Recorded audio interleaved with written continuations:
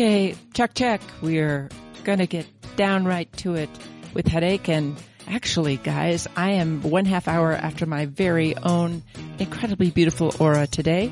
And we are going to be talking about the 7 domains of migraine. So we're going to drill down, as I said, to migraine because the topic of headache is so big. With us in the studio today is Dr. Kathleen Degree, who is professor and chief of the Division of Headache and Neuro-Ophthalmology at the University of Utah. She is a nationally and internationally recognized expert in headache, and she's the former president of the American Headache Society. She's also professor in the Department of Obstetrics and Gynecology and the director of the Center of Excellence in Women's Health. And to me, she's the mother of the 7 domains of women's health. Thank you for joining us, Kathleen. Oh, I'm thrilled to be here. Thanks so much, Curtly. Dr. Degree and I, Kathleen and I, came together, have known each other for 36 years. We raised our children together. We are in the same department, in the sense that she's in my department. My husband is in her department. Her husband's in my department. So we've spent our days and some of our times off together. She's seen me at my best. She's seen me at my worst. And she's taught me about resilience. I can't believe it's been 36 years, but that's what it is. It has been. So we're going to be talking about migraine and the 7 domains. And we're going to get started right away with my question for you is, why do women get migraines more than men? Can you tell me a little bit about migraine and how come it's a woman's headache? It's not really. Men get migraine too, but why is it in women? Migraine really is a disorder that affects men and women, preferentially women, and most people believe that is because there are hormones involved. The most active time of migraine is right after puberty, and the activity of migraine often increases over time and then will decrease somewhat at menopause, although that isn't exactly the same for everybody. Almost 20% of all women get migraine. Okay. And about 6 to 8% of men can get migraine. And we think it's an inherited disorder. Well, so a lot of women have headache, but they're not ever quite sure about whether it's migraine. So we're going to bring in our producer and do a little medical mystery and talk a little bit about how you might diagnose migraine. So coming in with us is Chloe. She's our producer, and she's got a headache, or some headaches, and we're going to work this out together. Chloe. Yes. So tell her about headache. So they come really sudden. I'm sure something triggers them, but I don't pay enough attention to them to know what triggers them. But they come on kind of sudden and random. It's kind of intense. But the good thing about these headaches, I guess, is that they go away really fast too after I take ibuprofen. So I know what treats them, what makes them go away. So I never let it get too serious or hurts too much because I know what treats them. Okay. So there's 3 crucial questions in trying to make the diagnosis of migraine. Does it interfere with your life? It does not. When you get it, your thinking is perfect. You feel great. It's no big deal. I can feel it. And so I take the medication and it'll go away. So I don't think it ever really interferes with my life. Okay. And in that sense, I'm sure if I don't treat it and I just let it dwell down forever, it'll make me anxious. But do you ever get light sensitive with your headache? I don't. And do you ever get nauseated? I do not. Okay. Does it get better with activity? What does that mean? Like if I exercise, it gets better? Is that what you're asking? Yeah. If you are active and you exercise, does it get better? I don't think it gets better, but I think maybe it's a mental thing where I don't recognize it as much. Like it quote unquote goes in the back of my mind. Okay. So I would say that the headache you're having is more like a tension type headache. And it's really a misnomer between migraine and tension type. You know, everybody thinks, oh, it's tension or it's muscle or it's something like that, but it's really not. And we don't really understand tension type headache as somewhat as much as we do migraine, because migraine has specific phases and you diagnose migraine with key symptoms of a disabling headache with light sensitivity and nausea. And if you have 2 out of the 3, studies have been done to show then you've got a really high chance of having migraine. So can you tell me what a tension headache is then? Is it just when I feel tension? No, it's probably not tension, and it's probably not muscle contraction. It's probably also a headache that comes out of your brain, but it doesn't seem to be as disabling as migraine. It's usually mild to moderate. It usually gets better with activity, and there's never associated nausea. And if you have light or sound sensitivity with it, you only have one of those. But it is something that comes out of the brain, and it probably is related. It's probably a cousin to migraine, but it does not disable people as migraine does. Okay, so then my question would be, is it normal? Because that's what we always ask on the 7 domains. Is it normal, and should I be concerned? Well, it depends on how frequent it is, and if it's once in a while and it doesn't really interfere with your life and all of that, that's fine. There are red flags in headache, making the headache diagnosis. If somebody has a systemic illness, let's say they have HIV, or they have a immune problem, or they have some systemic problem, then I might look further to what is causing it. Any neurologic findings, weakness, numbness, tingling, changes in vision, I would look further.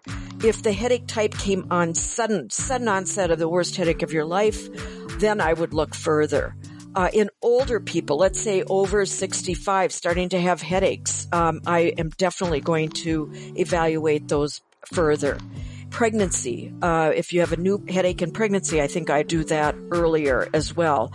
And a change in the pattern. And what I just spelled out for you was Snoop. That's what doctors do when they are trying to figure out if there's a secondary cause to the headache that you should be concerned about. And if you have none of those, then I would say that it's probably a tension type headache. There are things that we can treat it with if it became frequent.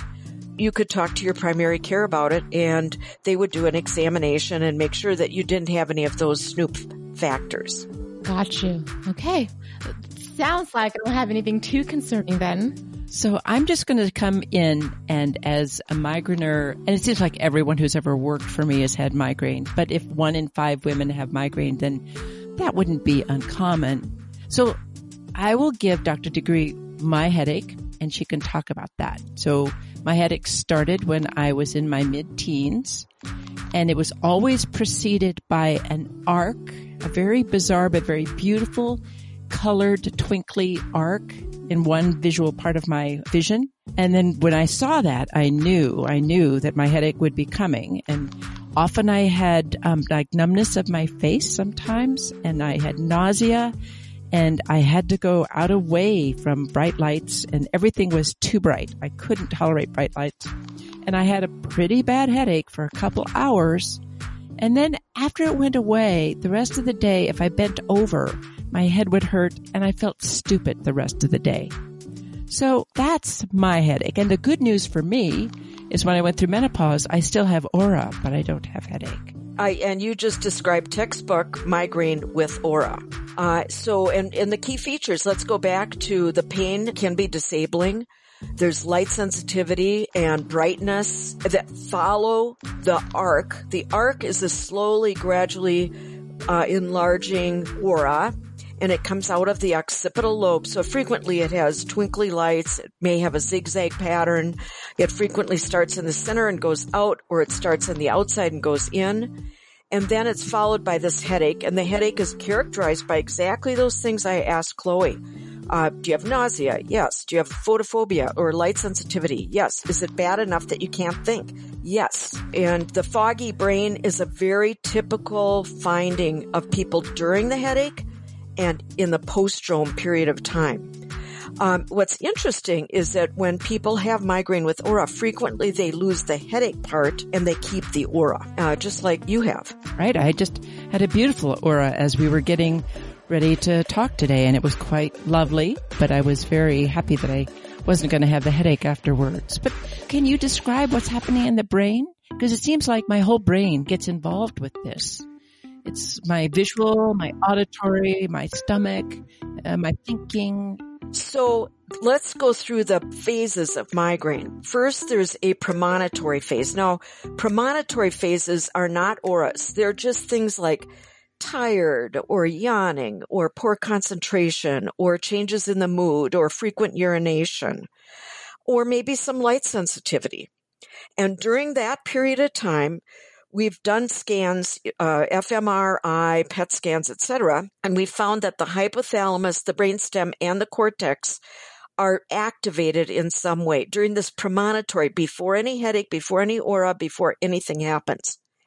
Then the aura occurs. Now, only a third of people will get an aura. So not everybody gets an aura. Some people just get the headache.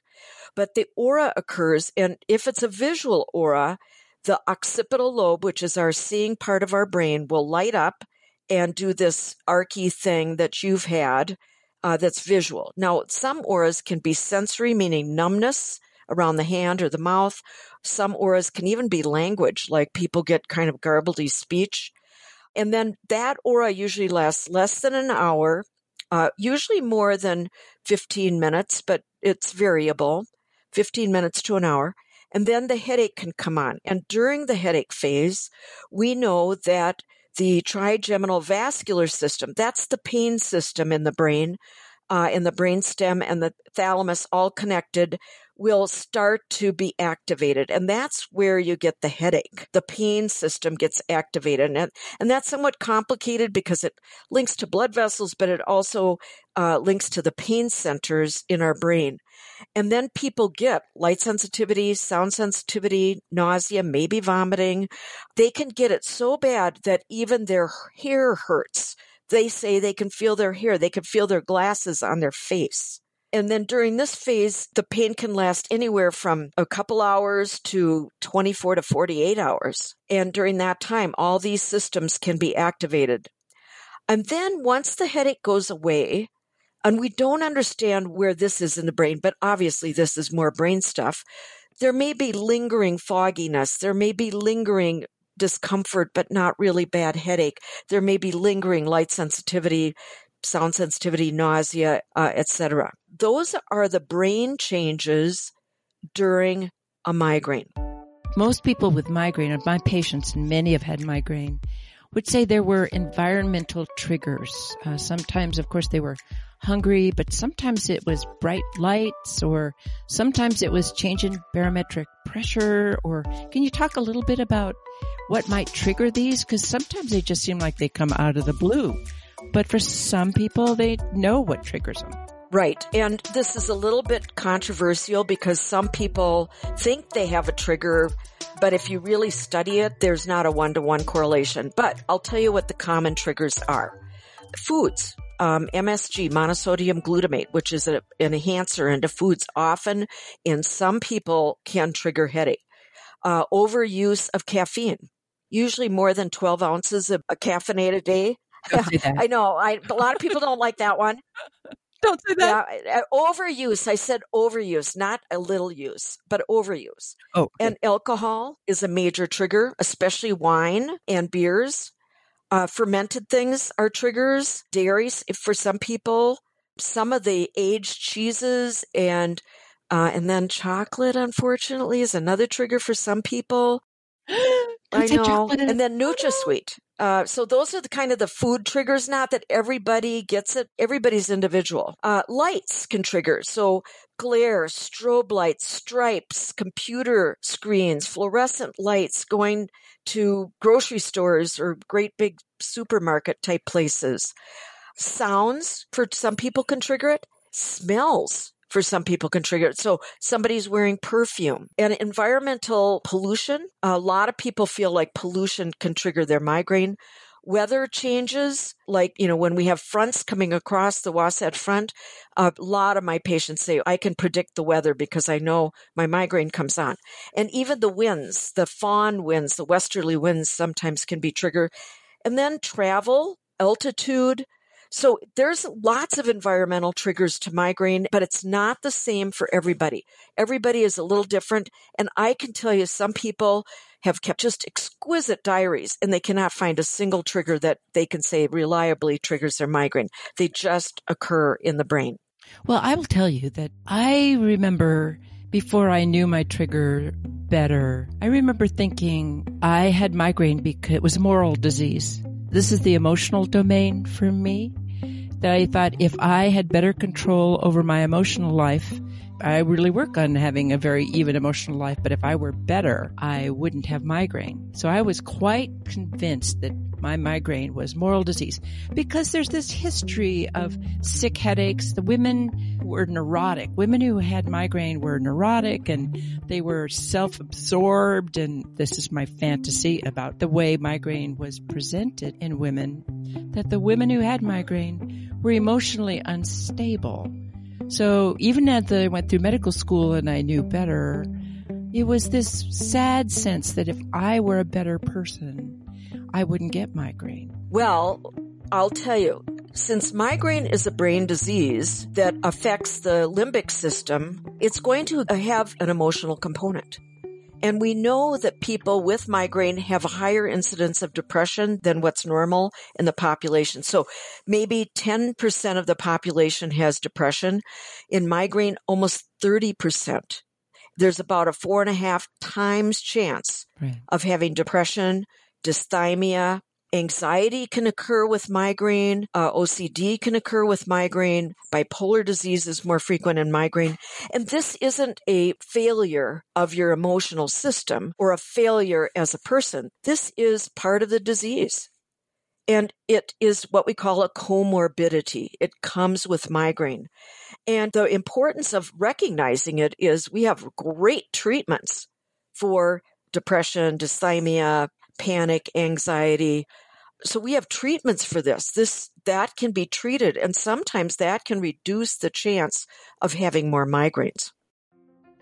I think that anybody who has chronic, unpredictable pain would probably get a little bit depressed and a little bit anxious, and especially for women for whom their work is significantly interfered with. I mean, the economic aspects, the financial domain, ends up being a big deal for some women who have regular migraine. It can keep them from being able to do their job. Yes, this is a problem. And the financial aspect of migraine is really staggering. And these studies have been done that there is a direct and indirect cost of migraine in the United States of $27 billion. Oh my God. Now, direct costs. That's a lot. Direct costs mean going to the emergency room, being an inpatient, having frequent doctor visits, and having pharmacy costs. And then indirect costs are missing days at work and then having to go on disability for a period of time.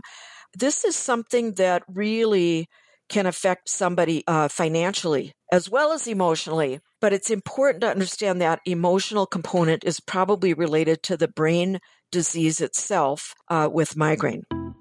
So thinking about the intellectual domain, the cognitive domain of this particular disease, number one, it's certainly women can feel like their brain doesn't work as well when they are either having a migraine, of course, or after.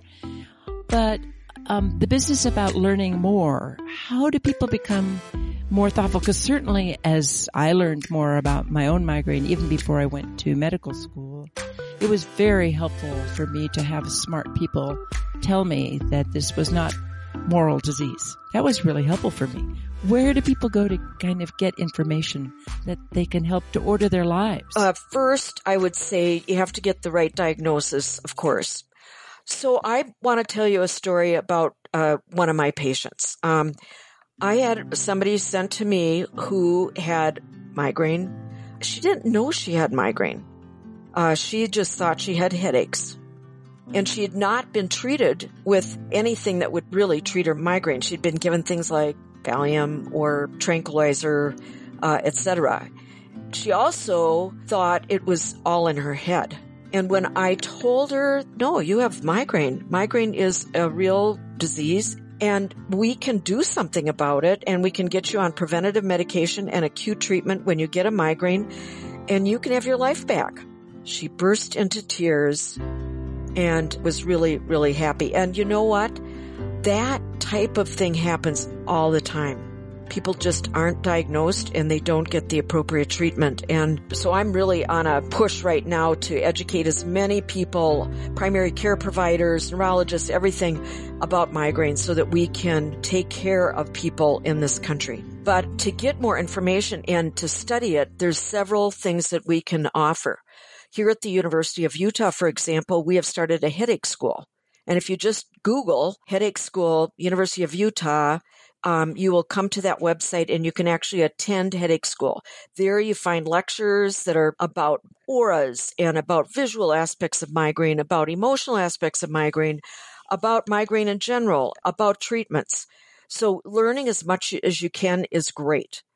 Then you can join the American Migraine Foundation. This is a foundation dedicated to patients, and they have free information on the internet that can be downloaded. They've even got a Facebook page. They've got a Move Against Migraine campaign. So there's lots and lots of great resources to learn more. I think it's also important to realize that if you understand this disease better, there are other tricks that you can learn for treatment. For example, mindfulness has been used as a treatment for migraine and shown in studies to be very helpful in helping to prevent migraine and control migraine when it happens. Yeah, I have bright light is my number one trigger. So I don't go out in bright light without my sunglasses on. And even in my house, if the sun is coming bright in, I wear my sunglasses. Oh, it looks kind of silly, but it works pretty well, actually. That's a great thing. If you know that that's going to trigger it, it's great. So there are famous people who've had migraine. You told me Elvis had migraine. Yes, Elvis had migraine. Queen Elizabeth had migraine. Virginia Woolf had migraine. Einstein had migraine. Van Gogh had migraine. And even St. Paul is supposed to have had migraine. I know Cindy McCain has migraine. Right. She started a big foundation. She started a big fundraising effort. Right. And Jim Cramer of Mad Money is really an advocate for migraine and migraine research. You don't have to feel alone if you have migraine. In fact, studies have been done that physicians have a higher incidence of migraine. Neurologists have migraine even more frequently, and a huge number of headache specialists can get migraine. I was thinking about famous people who were artists who had migraine, and there's a whole field of migraine art. I mean, you could Google migraine art, and you can see people who've drawn pictures of their auras, because the auras, if you're not angry that you're going to have a headache, the auras sometimes can be quite beautiful. Yes. Well, I think in literature, there are the stories of the mother who had a sick headache, and certainly among privileged classes where women can actually go and lay down for a couple hours or a day. But it's a common theme in literature of women who have sick headaches, or they have a spell where they have to go into the dark for a day. And I always assume that the combination of some kind of pain and having to go into the dark for a day or two. They were young women, they were mothers, and it's a common theme in literature as well. Yeah, well, you bring up some really important points. One is the stigma that's been associated with migraine. And what you bring up is really the stigma of women. Oh, they're weak. They have to go in their room. They have to lie down. They have to disrupt their family. Women feel isolated. They are fearful of making plans. And, that's been studied. This is the social domain of what happens when a woman has migraine. Correct. This negatively impacts relationships and family life. But what's sad is that if you don't understand that this is something coming out of your brain. So if you had diabetes, everybody would go, oh my goodness, let's have you eat right and everything else. When you have migraine, somebody goes into the dark room, they go, oh, there she goes again. She's got a migraine. But this is the problem with this disease. It has been stigmatized, and it has real pathology. It has real anatomy. It's a disease just like any other disease. And we can do things about it. But we know from lots of studies that it affects relationships between partners. There's more arguments, less time spent together. In family life, there's reduced ability to do the housework, the chores. Frequently women and men, let's remember, men can get migraine too, will miss social activities. And then it has an effect on children. Well, the children may have a 50% chance of getting migraine if one of their parents has it. both parents have it, probably they'll all get it. But these children have noticed that their parent doesn't have as much time to take care of them. And there's a negative impact on the relationship with the parent. This is a problem. It's a social problem that can affect relationships, whether you're married or not, friendships, and it's been stigmatized, I think, to the point where people are embarrassed to bring up that they have migraine. Well, but that's part of it. If a woman in a family has a headache and all of a sudden other people have to pick up the pieces for her, that can make people not very understanding about the reality. Well, for people who are migraineurs, and there's so many of them, how does this become involved in one's spiritual life? For many people, this can make them angry. They can be depressed. They can feel like they're being punished. But how does one frame this in a way of that's something that's bigger and more spiritual? Dr. Degree, Kathleen, do you have any ideas about that? I always say, think of migraine as a yin and a yang, a blessing and a curse at the same time. The blessing comes in that the people who get migraine tend to have these beautifully sensitive brains that see things other people don't see, hear things other people don't hear, smell things other people don't smell. And there may have been an evolutionary advantage to having migraine. People who have migraine, their brains are really creative. They can multitask. They've got all kinds of balls in the air. They're usually really sensitive people that pick up on stuff. That makes them special. There's a reason that these famous people have had migraine because that's the way their brain works. So you have to embrace the good part of migraine, which is you've got a special brain. And it is true that the malfunction is very disruptive, but now we know if we get it the right diagnosis, we can get some treatments, and we've got great treatments now that we've never had before. We have migraine-specific therapies to treat it both acutely and preventatively. But I do think that it's important to understand the specialness of your brain. Then I think the other thing I think that's important if you have migraine is to realize that downtime for your brain is good. Meditation, being out in the wilderness, taking a walk, being mindful, all of these types of things are extremely important. Even studies have shown people who are spiritual, not necessarily regular churchgoers, but spiritual people who have a connection to their environment, to their surroundings, are less likely to have chronic pain, less likely to have fatigue. And what I thought was interesting is they tried to correlate it with going to church, and it didn't really correlate with church going. So that underscores the importance of your spiritual life, the connection that you feel. You can have it to God, to nature. It could be to your church, etc. But I think it tells us that having that sense that your brain is special, that you're special, that you can make contributions even if you have this disorder, I think that is really important for both understanding yourself, making your migraine better, and for helping other people in your family that may have the same problem. It builds resilience. It helps you get through the hard times. And it's a power, I think it's a superpower that can be grown. Everyone can make it bigger. And it helps them get through the hard times. That's really important for people who have this unpredictable signal from somewhere, your brain, to say, this is coming. I know what this is. I have some good therapies for it because I've sought out for help. And this is my signal that I need a little downtime and connect to something bigger than I am. That's, I think, an important thing for anyone who has any chronic disease. We have so much research that shows that people who have an active spiritual life can bring this connection to something bigger to help them heal. Even though they may not be cured, they are healed in a way that helps them carry on. Yes, it really is remarkable. Resilience and understanding really are keys to getting better, because that means that the person is in control of the migraine, not the migraine being in control of the person. Well, with that, I think we will wrap up the 7 domains of migraine, which is the paradigm for the concept of 7 domains, because it affects all parts of women's lives. And I want to thank everybody for joining us, and join us wherever you get your podcasts. And you can join us here. And remember that men can get migraine too. And we have a podcast on men's health called Who Cares About Men's Health? So thank you for joining us, and I'm going to leave you with a little haiku. Migraine. Sharp, small fairy lights on the windows to the world. Not Christmas. Migraine. Thanks. Talk to you later.